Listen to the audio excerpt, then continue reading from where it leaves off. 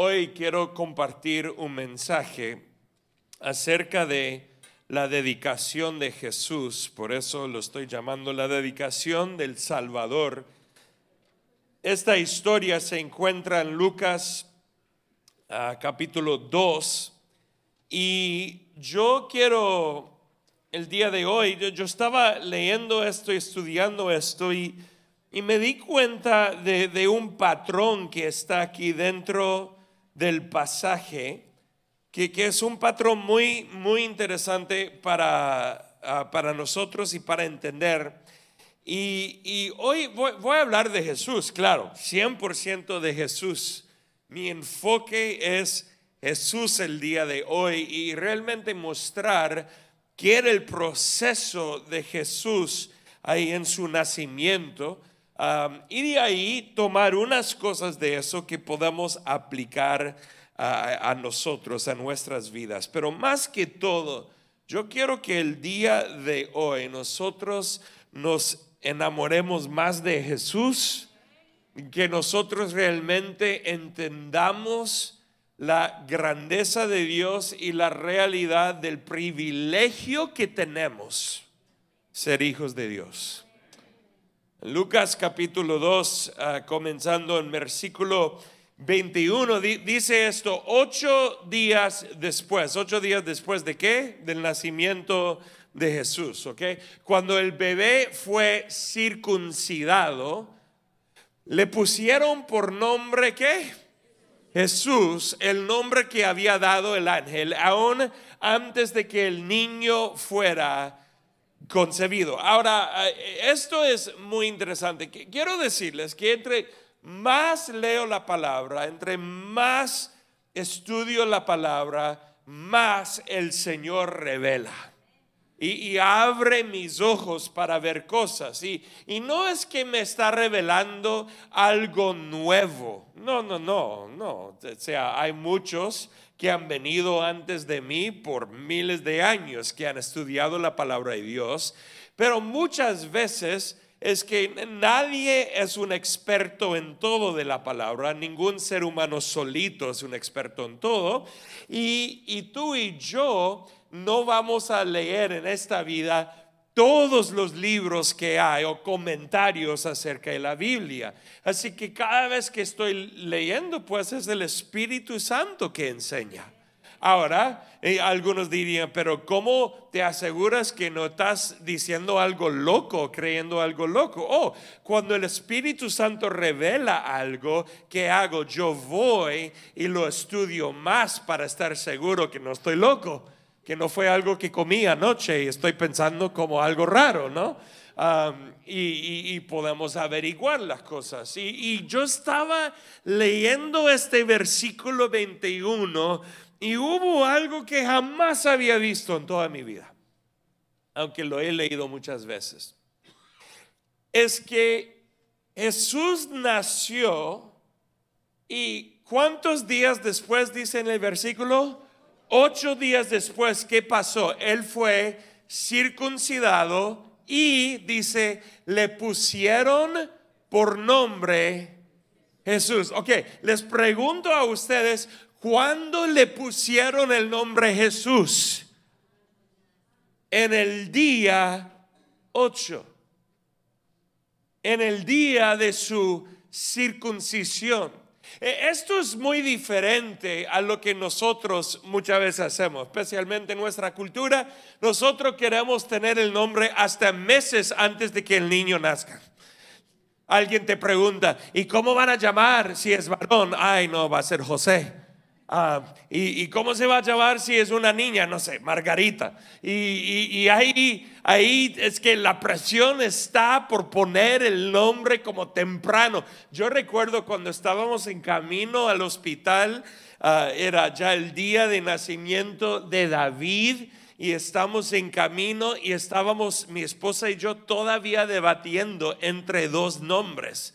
En el carro, como que va a ser este o va a ser el otro, ¿cuál va a ser? Y estamos ahí pensando y orando y platicando y toda la cosa, porque sentimos la presión de tener el nombre desde ya. ¿Alguien entiende lo que estoy diciendo?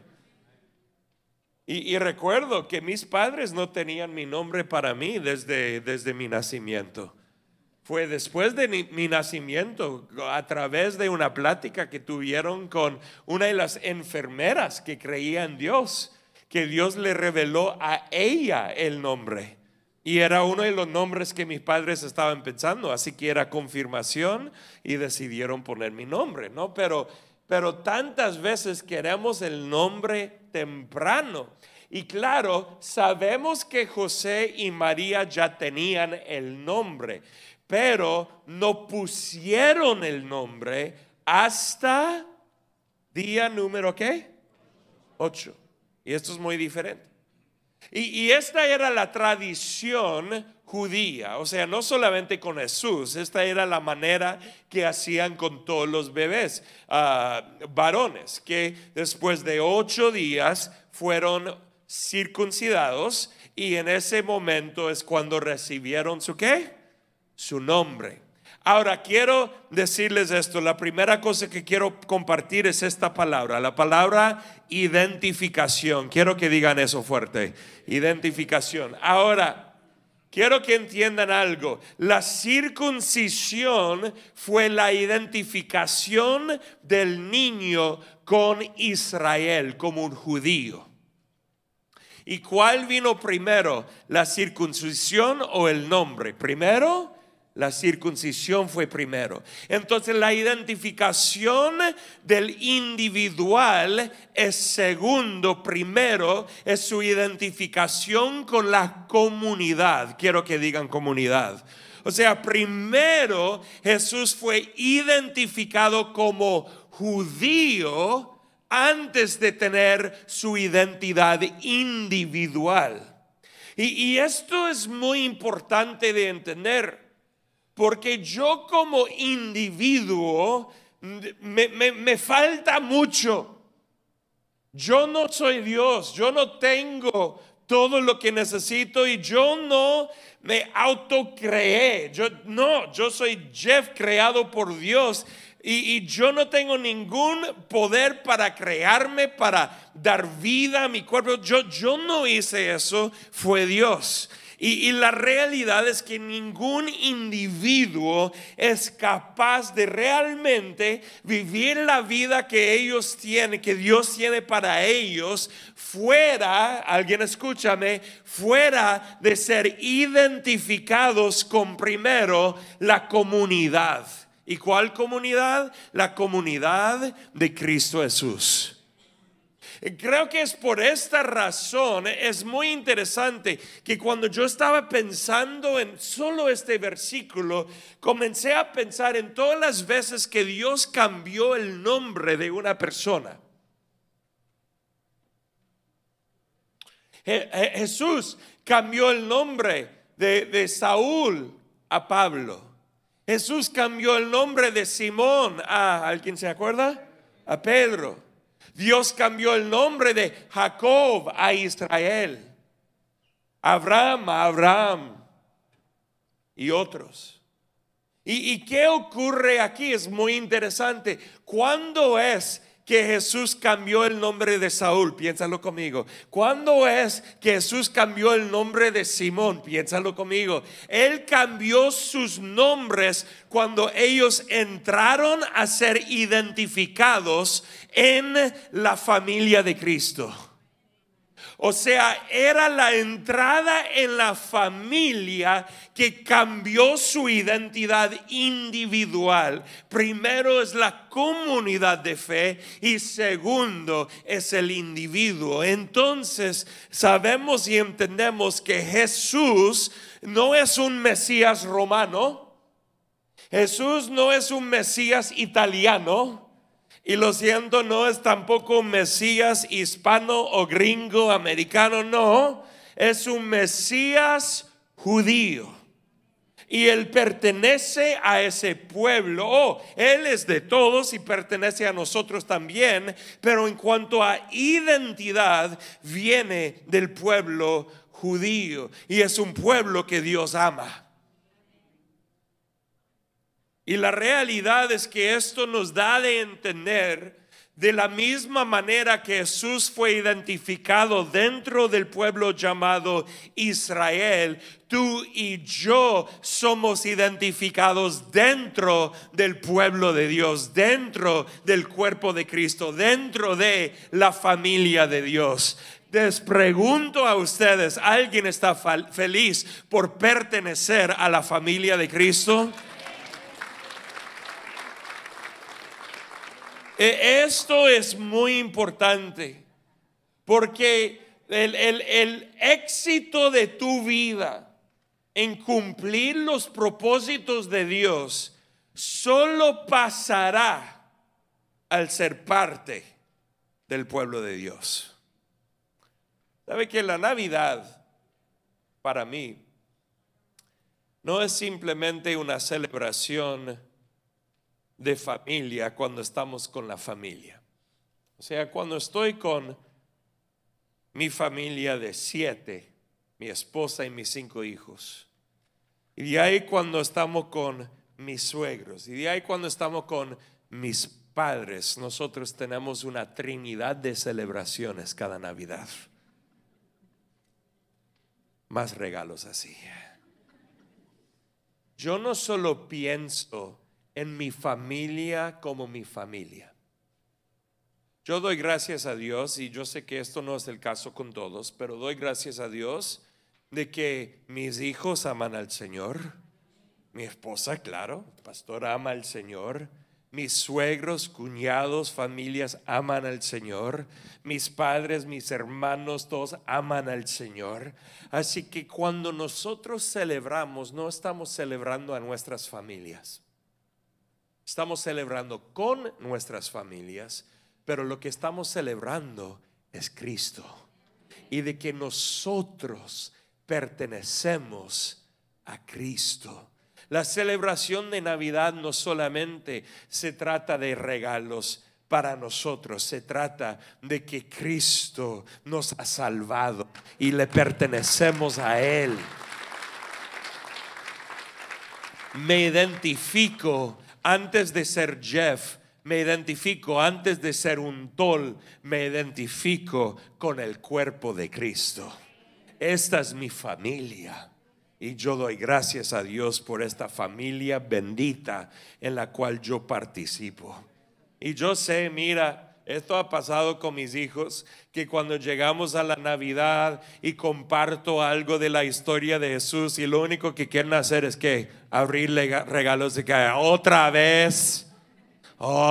Pero ¿sabe qué? Ellos ya cuando son padres y madres, ¿sabe qué van a estar haciendo? Eso con sus hijos también, ¿no? Y sus hijos, nietos van a decir otra vez, ¿no? Y la realidad es que, ¿por qué lo hacemos? ¿Por qué? Porque pertenecemos a algo mucho más grande que solamente mi familia de 7. Mi familia ni es el comienzo ni es el fin, es parte de algo mucho más grande. Y con eso en mente, nuestro llamado, queridos, es traer otros para que se identifiquen como parte de la familia de Cristo. Los que están afuera, que lleguen adentro y sean parte. Y por eso les decimos que inviten como locos para el próximo domingo. ¿Por qué? Porque queremos que los que están afuera lleguen adentro de la familia de Cristo. ¿Alguien está de acuerdo conmigo en eso? Amén. Damos un aplauso. Pero quiero decirles cuán bueno es ser parte de esta familia.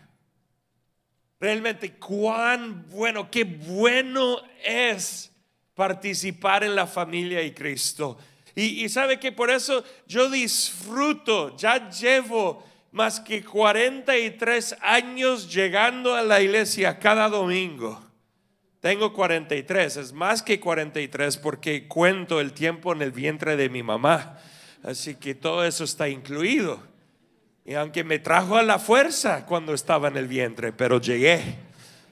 Pero la realidad es que llevo 43 años. ¿Y sabe qué? El domingo yo sé dónde quiero estar. no quiero trabajar el domingo, no, quiero estar aquí. Ahora, yo sé, aquí no estoy menospreciando a nadie o acusando a nadie que tiene algo difícil o un trabajo donde no puede, no le dan permiso, lo que sea. No estoy hablando de eso. Estoy hablando del corazón. Alguien dilo conmigo, corazón. De eso estoy hablando. Yo sé dónde quiero estar. Quiero estar con la familia de Cristo porque me identifico con esta familia y la familia ha sido de pura bendición en mi vida. Entonces, ¿cuántos están felices por identificarse con esta familia? ¿Tenemos problemas? Oh, sí, pero es una buena familia. Versículo 22. Luego llegó el tiempo para la ofrenda de purificación, como exigía la ley de Moisés después del nacimiento de un niño. Y esto es muy importante. Así que el niño, si era el primogénito, tenía que ser entregada a Dios. Así que sus padres lo llevaron a Jerusalén para presentarlo al Señor. La ley del Señor dice: si el primer hijo de una mujer es ¿qué? Varón, habrá que dedicarlo al Señor. Así que ellos ofrecieron el sacrificio requerido en la ley del Señor, que consistía en un par de tórtolas o 2 pichones de paloma. Ahora, quiero explicar esto. Habían 2 ofrendas que José y María iban a dar, 2 ofrendas o 2 sacrificios. Uno era la ofrenda que está ahí, un par de tórtolas o 2 pichones de paloma, que era la ofrenda que todos, alguien dilo conmigo, que todos daban por cada hijo. Esto ahora no es 8 días después. La circuncisión y su nombramiento fueron en los 8 días. Esto ahora es 40 días después, ¿ok? Pero esa ofrenda todos daban para cada uno de sus hijos. Había una ofrenda específica para el primogénito. No son las palomas o las tórtolas. Era otro animal, como una oveja, es lo que daban. Entonces, escucha esto. La historia aquí no nos dice que ellos dieron esa ofrenda por el primogénito. El concepto del primogénito es que el primero de todo tenía que ser entregado ¿a quién? Al Señor. Por eso tenían hasta ofrendas llamadas primicias. Lo primero de la cosecha ellos daban al Señor.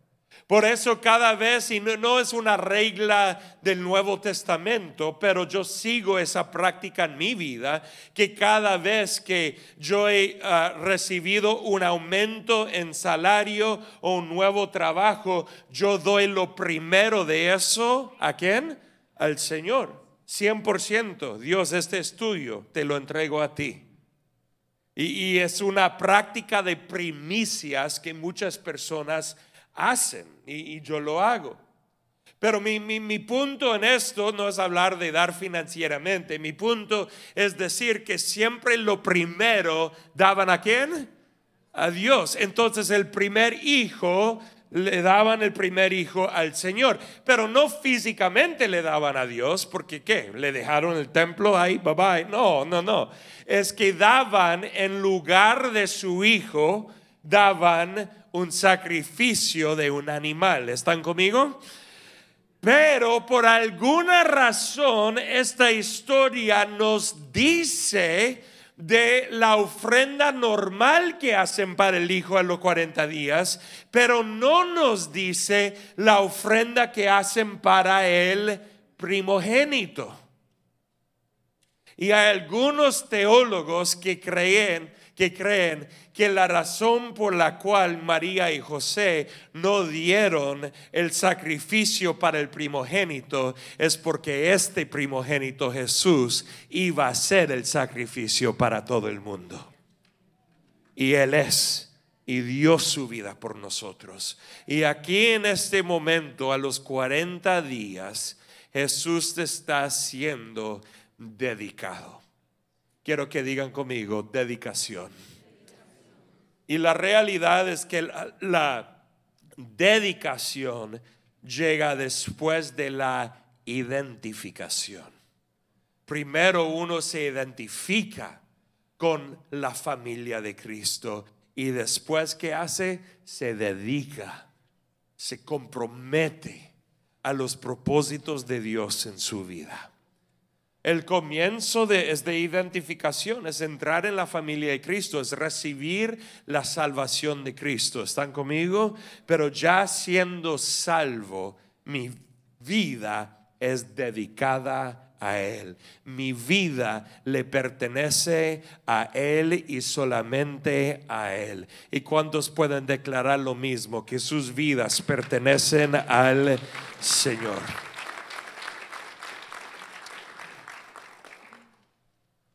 Después de la dedicación, versículo 25, dice: en ese tiempo había en Jerusalén un hombre llamado Simeón.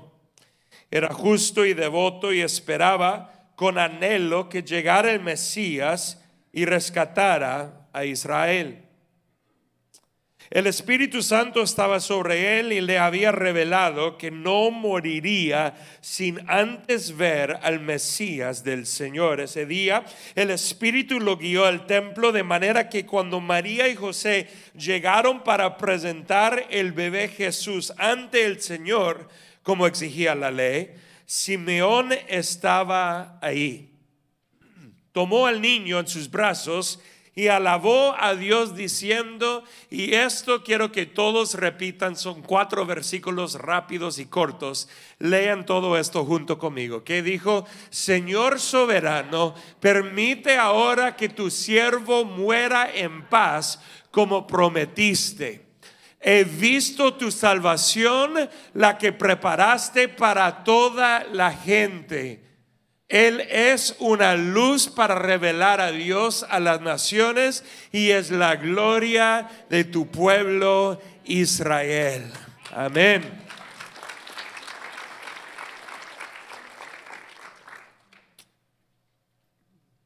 Esto para mí es muy interesante. En ese tiempo y antes de ese tiempo, los profetas creían que el Mesías iba a venir para rescatarles a ellos de lo que consideraban sus opresores. En este caso, los romanos, ahora en el tiempo de Jesús. Entonces ellos siempre pensaban que así iba a ser, que el Mesías iba a llegar para rescatarles de, en este caso, los romanos. Ahora podemos ver esto porque en versículo 25, si podemos regresar ahí, versículo 25, dice que Simeón era justo y devoto y esperaba con anhelo que llegara el Mesías y que dice ahí, rescatara a Israel. O sea, la idea del Mesías es que iba a rescatar a Israel ¿de quién? Bueno, en este caso de los romanos. Y Simeón tenía la misma idea. Oh, como el Señor rompe nuestras expectativas. Él pensando que el Mesías iba a llegar para rescatar a Israel de los romanos. Entonces el Espíritu le lleva a Simeón allá. Y él mira a José y a María con Jesús y él agarra a Jesús en sus brazos, dirigido por el Espíritu Santo. Alguien sigue conmigo aquí. Y él da una alabanza que es una alabanza profética acerca de Jesús. Y en versículo 32, cuando él lo dice, si vamos ahí, él dice, y Jesús es la gloria de ¿quién? Tu pueblo, ¿qué?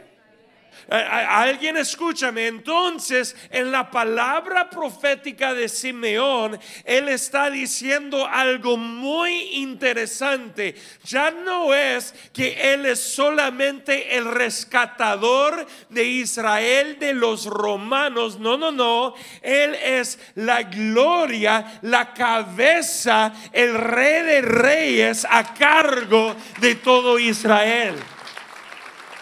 O sea, ya no es simplemente Él que va a rescatarles, es Él quien reina arriba de Israel y Israel existe sometido a Él. Esto es muy interesante porque muchos estaban buscando un Salvador físico, pero Jesús vino para salvar sus almas y nuestras almas. Jesús vino no para vencer a los romanos, sino para vencer a toda obra de tinieblas. Entonces Él viene para ser no el rescatador terrenal, sino el rescatador eterno de todos los enemigos eternos que han existido. Entonces Él es la gloria de tu pueblo Israel. Mis queridos, lo que él recibió de Simeón en este momento es una confirmación. Dilo conmigo: confirmación, una confirmación de quién él es. Y nosotros, igual que Simeón, podemos confirmar que Cristo es el Mesías, es el Hijo de Dios, el que vino a este mundo, nació, murió, resucitó de la muerte y vendrá de nuevo, y Él quien reina para siempre de los siglos, por todos los siglos, es nuestro Cristo Jesús. Y Él es la gloria de Israel, pero también es la gloria de su iglesia. Y por eso Él es mi gloria también. Mis dones no son mi gloria, mis capacidades no son mi gloria, mis relaciones no son mi gloria, queridos. Solamente Cristo es la gloria de mi vida. Solo Él reina, solo Él es mi Rey. Y esto es importante. Mira, el próximo domingo vamos a venir y cantar y muchos van a mostrar sus dones y vamos a celebrar esos dones. Pero queridos, esos dones no son la gloria de nadie. Cristo, quien celebramos, es la gloria. Y yo quiero seguir confirmando, afirmando esa realidad en mi vida, que Él es todo para mí. Todo lo que yo necesito, es todo lo que yo anhelo. A mí me encanta la familia de Dios, pero me encanta el Dios de la familia, el Dios a quien pertenezco. En Lucas mismo capítulo 2, siguiendo adelante, versículo 33, dice: los padres de Jesús estaban asombrados de lo que se decía de él. Claro que sí. Entonces Simeón les dio su bendición. Hasta ahora todo va muy bien. Jesús ha sido circuncidado, visitado por pastores, ahí donde Belén. Jesús ha recibido su nombre, Jesús ha recibido palabra profética, y José y María recibe de Simeón una bendición. Todo anda muy tranquilo, ¿verdad? Y le dijo a María, la madre del bebé: este niño está destinado a provocar la caída de muchos en Israel y también el ascenso de muchos otros. Fue enviado como una señal de Dios, pero muchos se le ¿qué? Ahora entra un poco de lo difícil. Todo era muy bonito hasta ahora. Como resultado, versículo 35, saldrán a la luz los pensamientos más profundos de muchos corazones, y al final él dice a María: y una espada atravesará tu propia alma. Me imagino que María estaba como que yo estaba tan asombrada con lo que dijiste antes y ahora. ¿Y qué estás compartiendo? Porque no dice la palabra que después de esto estaban asombrados. Me imagino que muy pensativa en ese momento. ¿Qué significa esto? Y acuérdense que esta palabra dada a María en este momento es una referencia a la muerte de Cristo, que iba a causarle mucho dolor como mamá, claro que sí, pero que esta palabra profética fue dada en ese momento, 40 días después del nacimiento de Jesús, e iba a cumplirse 33 años después. Una nota aparte para el día de hoy: no tengas duda de lo que el Señor te ha prometido, aun si toma mucho tiempo, ¿ok? Si dices, he estado esperando 20 años, pues María, esa palabra tomó 33 años para cumplirse. Alguien dice, sí, pero yo he esperado 40 años. Y Dios te dice, soy el Dios eterno, así que el tiempo para Él no es un problema, ¿no? Entonces, Él le dice esto y lo que Él estaba haciendo es esta última palabra: preparación. Él estaba preparando el corazón de María desde mucho antes para lo que iba a venir. ¿Cuántos de ustedes escucharon de alguien cuando su primer hijo nació, que alguien les dijo, aprecia el tiempo que tienes porque va muy rápido? ¿Recuerdan eso? ¿Y cuántos ahora dicen eso a sus hijos que van a tener bebés o ya para el futuro, después de casarse? Aprecia el tiempo porque así va a pasar. O sea, hay algo dentro de nosotros que entiende que hay que prepararnos para lo que viene. ¿Cuántos de ustedes han estado mirando la Copa Mundial? ¿Algunos? ¿Algunos? Está bien, está bien. ¿Cuántos de ustedes han estado mirando la Copa mientras están en el trabajo? ¿Algunos? ¿Cómo qué? Sí, ajá, ya.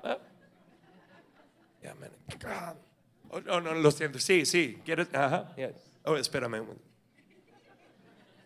Esto ha pasado en mi familia. Mis hijos sumamente rebeldes que han estado llevando entre teléfono, computadora o iPad a la escuela para mirar la copa mientras están en la escuela.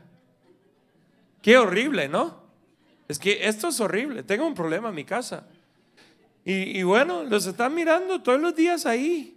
Pero hasta ahora ningún maestro me ha escrito diciendo que hay algo mal. Así que pienso que los maestros lo están mirando también. No están enseñando a mis hijos, todos andan mirando. Sí, matemáticas, 2 más 2. Mira la copa, mira. Argentina tiene 2 y el otro tiene 2, 2 más 2 es 4. Ahí está, matemáticas. Pero ¿sabe qué? La copa viene cada 4 años, ¿no? Así que hay muchos que se preparan para lo que viene porque saben que viene, ¿correcto? O como padre, tú sabes que cuando ya los hijos están creciendo un poco más, tienes que prepararte porque en algún momento se van a casar y esas bodas cuestan mucho dinero. Creo que por eso muchos esperan hasta 30 años para casarse, porque los padres le dicen, espérate, no tengo dinero. Romeo. Pero hay tantas cosas en la vida por las cuales tenemos que prepararnos, ¿correcto, sí o no? Y yo les quiero animar que por qué no nos preparemos para lo que Dios quiere hacer en nuestras vidas. María tenía que preparar su corazón para lo que iba a pasar con Jesús. Y yo en esta temporada quiero tener un corazón preparado para lo que Dios desea hacer ahorita en esta temporada. Si Dios puede hacer milagros como dar la victoria a Marruecos,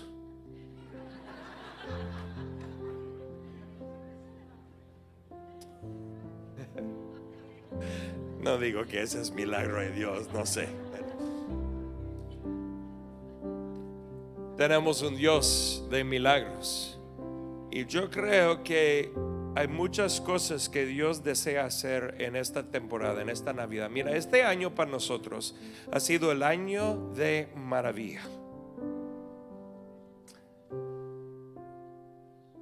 Y vamos a terminar este año viendo las maravillas de Dios. Yo no quiero que tu Navidad de 2022 sea igual que 2021, o de 2010, o de 2000, o de 1980. Quiero que en esta Navidad Dios haga algo especial en tu vida.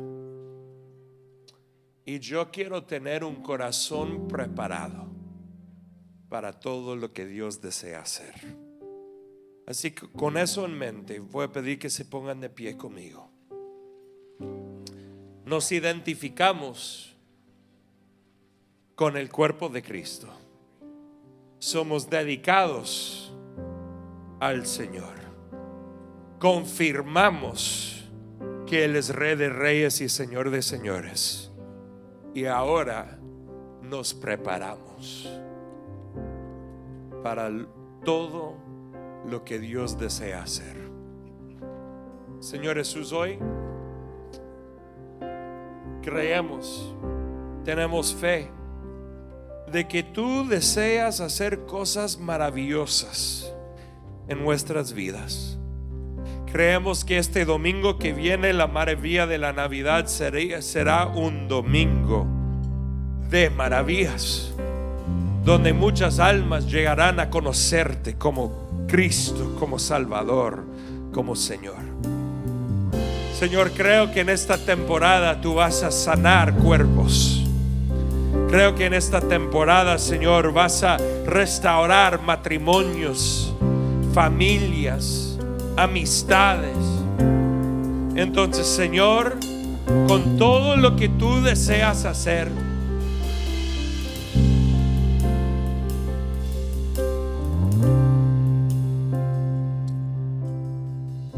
siento de parte de Dios decir que algunos aquí, igual como pasó con María, que van a experimentar una pérdida. Y no estoy definiendo la pérdida. Quizás la pérdida va a ser algo bueno, quizás va a ser algo malo, difícil. Pero algunos en esta temporada van a experimentar alguna pérdida. Pero en la pérdida verán la gloria de Dios. Porque cuando Cristo fue levantado en la cruz, hasta Cristo lo dijo: yo atraeré todos a mí. Cuando Él fue levantado, Él estaba siendo glorificado ahí. Oh, glorificado en la cruz y glorificado en su resurrección. Así que en el nombre de Jesús, que cada persona aquí tenga un corazón preparado, un corazón preparado para todo lo que Dios desea hacer. Vas a ver la mano poderosa de Dios en esta temporada, trayendo paz, trayendo gozo, cambiando cosas, arreglando cosas, estableciendo su reino en tu vida. Así que, Señor, danos corazones preparados para recibir todo lo que viene de tu mano, en el nombre de Jesús. Cuando dicen amén.